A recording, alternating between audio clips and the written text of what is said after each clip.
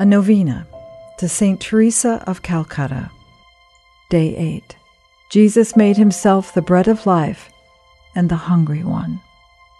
Dear Mother Teresa, Saint Teresa of Calcutta, you have said, "Believe that he, Jesus, is in the appearance of bread, and that he, Jesus, is in the hungry, naked, sick, lonely, unloved, homeless, helpless, and hopeless."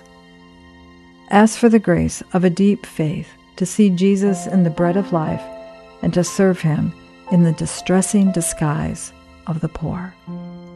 Saint Teresa of Calcutta, you allowed the thirsting love of Jesus on the cross to become a living flame within you, and so became the light of his love to all.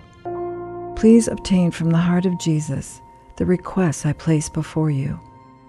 Teach me to allow Jesus to penetrate and possess my whole being so completely that my life, too, may radiate his light and love to others.